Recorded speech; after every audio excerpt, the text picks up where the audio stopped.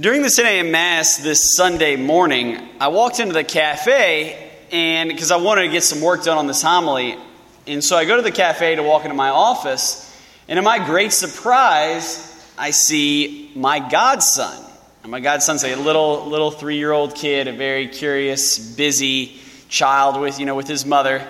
And I'm like all excited and whatnot. And so I go into my office, leave the door open, and of course he comes in. Now, let me tell you a little bit about my office. It is a sweet room, all right?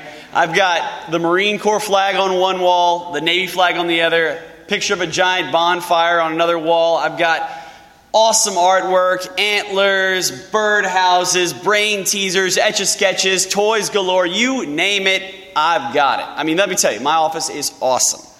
And this kid walks in to my amazing office, looks around, drinks it all in, and says, fan, white fan. I was like, what the heck are you talking about? I got all this awesome stuff, kid, and you care about the fan that was here whenever I got here? He said it again, fan, white fan. I'm like, all right, yeah, here, look, check out this fan. Wow, amazing. But look at this. I'm trying to show him around all the other stuff. Doesn't care, just cares about the white fan. And so what does he do? He looks at the white fan, and he says, fan on. I was like, he must be hot. So I turn on the fan.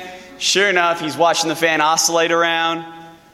Then I hear the word that no man ever wants to hear, fan off. I was like, oh man, here we go. Turn it off. Go back to work. Fan on. Turn it on. Fan on. Fan off. We did this, and look, it was delightful. He was on my lap, just admiring the fan. We probably did this about 75 times. Fan on. Fan off. Fan on. Fan off. And as we're doing this over and over again, I was determined to win. That was a bad idea. I didn't stand a chance. But as we were doing this over and over again, fan on, fan off, fan on, fan off, all I can think about was, holy smokes, what if we had this same attitude toward the Eucharist? What if we had this exact same attitude toward the Eucharist? What is the Eucharist? The Eucharist appears to be an ordinary thing in an extraordinary building.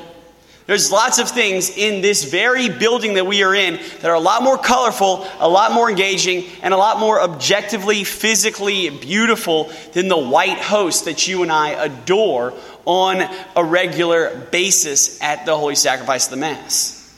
But what if we had this opportunity where we could come in, or had this revelation where we'd come in and all we'd want to do was just fan on, fan off, fan on, fan off, where just all we'd want to do is just gaze upon it constantly.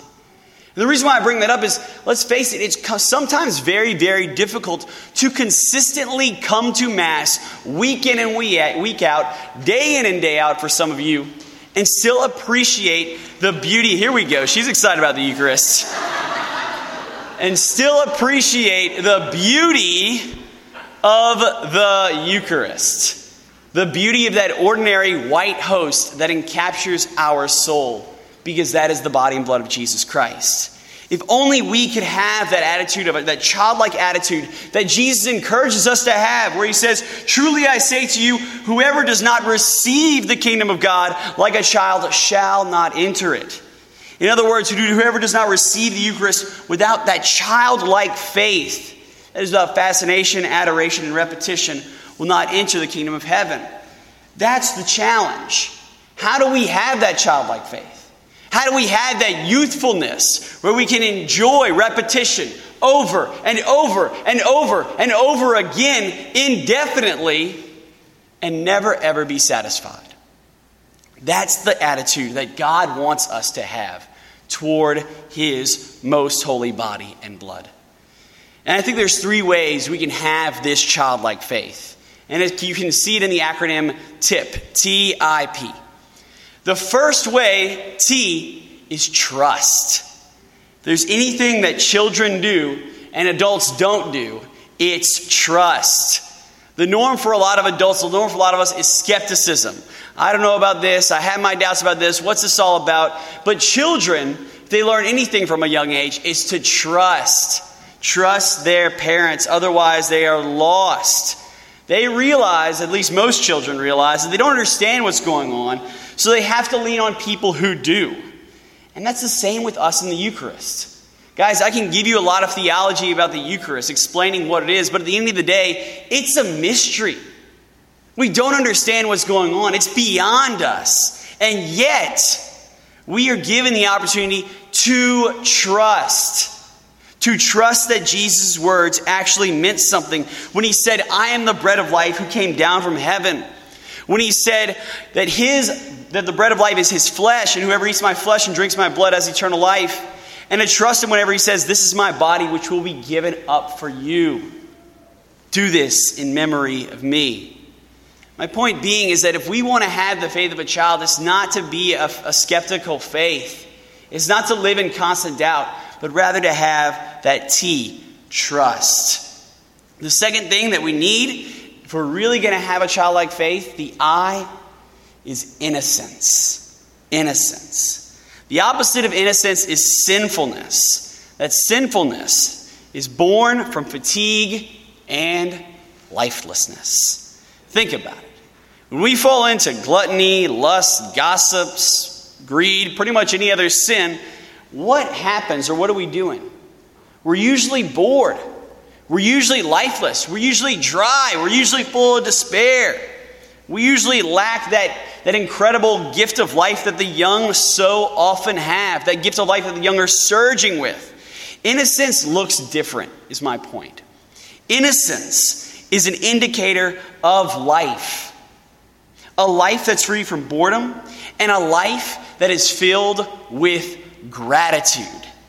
Gratitude. And that's the beauty of a good child.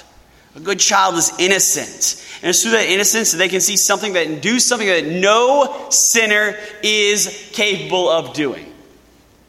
And that is adore. They adore so much because of their innocence. Their eyes are not clouded by the dark cake of sin, but rather they're able to see what reality really is, and every single real thing they behold is a miracle. But us in our sin, us in our busyness, us in our weakness, so often glaze over that fact. Only the innocent person can truly appreciate the miracle of life that is in front of them, including our Lord in the Eucharist. I'll give you an instance of an innocent child. The other day, I had just gotten done with Mass. I had walked out, and it was a mom and father and their little daughter. Little baby girl. She was probably maybe 2 years old. And the mom takes the baby girl, points to me and says, "All right, now say hi, say hi." And the girl looks at me with like these big, huge, beautiful eyes. All right, this is going to be hard. And says, "Hi, Jesus."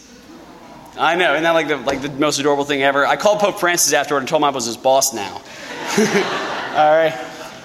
Look, it was pretty awesome. But that's in a sense, obviously I'm not Jesus, but in a sense I kind of am. As a priest, I, by my words, through no merit of my own, have been given the gift to be able to confect the Eucharist. And so in her innocence, she saw that, something that most of us adults will never, ever see. And I think that's something to be aspiring to. That's an example of innocence at its finest. The ability to avoid sin and the ability to see things for what they really are, especially the Eucharist. That's a miracle. But how do we do that? How do we trust? And how do we have innocence? And that's where the P comes into play. And that is prayer. The opposite of prayer is something that you and I, as adults, are very prone to do. And that is be busy. Busyness is the opposite of prayer. That is that continual activity without getting anything meaningful done. Busyness is a life killer. I personally don't think I've ever said the word busy with a smile. I don't think I've ever had any joy whenever I said, "Oh guys, I'm so busy." Nobody ever says that. Usually busyness is associated with an experience of a kind of drab life that involves nothing of really great circumstance. Busyness is simply not what you and I are called to do. We're called to have prayerfulness. And the reason why I say that is because when we are busy, we lose our innocence. We lose our trust. And we begin to go through life like a zombie, just going from one thing to the next, failing to see the miracles that are in place right before our very eyes. That's why prayer is so important if we're ever going to appreciate the Eucharist and if we're ever going to have a childlike faith. Because what prayer does is it settles us down, puts us in the presence of God, and allows us to hear the voice of God reminding us that He loves us, reminding us that He cares for us, and reminding us that He is here for us in the most holy Eucharist. So how do we do this, though? How do we really implement these three things? Trust, innocence, prayer, tip. The solution is simple. If you and I want to be like my godson, if you and I want to treat the Eucharist like that white fan in my magnificent office, you need to have an experience of adoration. Adoration. Because in adoration, you and I use our eyes to gaze on the Blessed Sacrament and be that child that admires that little fan. Looking at the Most Holy Eucharist and being amazed at the continuous miracle that God allows us to do. Do it again, do it again, do it again. That He comes every time during Mass into the form of bread. You know, G.K. Chesterton pointed out that God the Father is younger than we are. Because the way He treats us is the same way that child treated that fan. Every single day, willing to come again and again and again and again, and never getting tired and never wearing Himself out into the Eucharist for the holy sacrifice of the Mass. And we can get a taste of that if we trust, if we have innocence, and if we pray in adoration. Amen.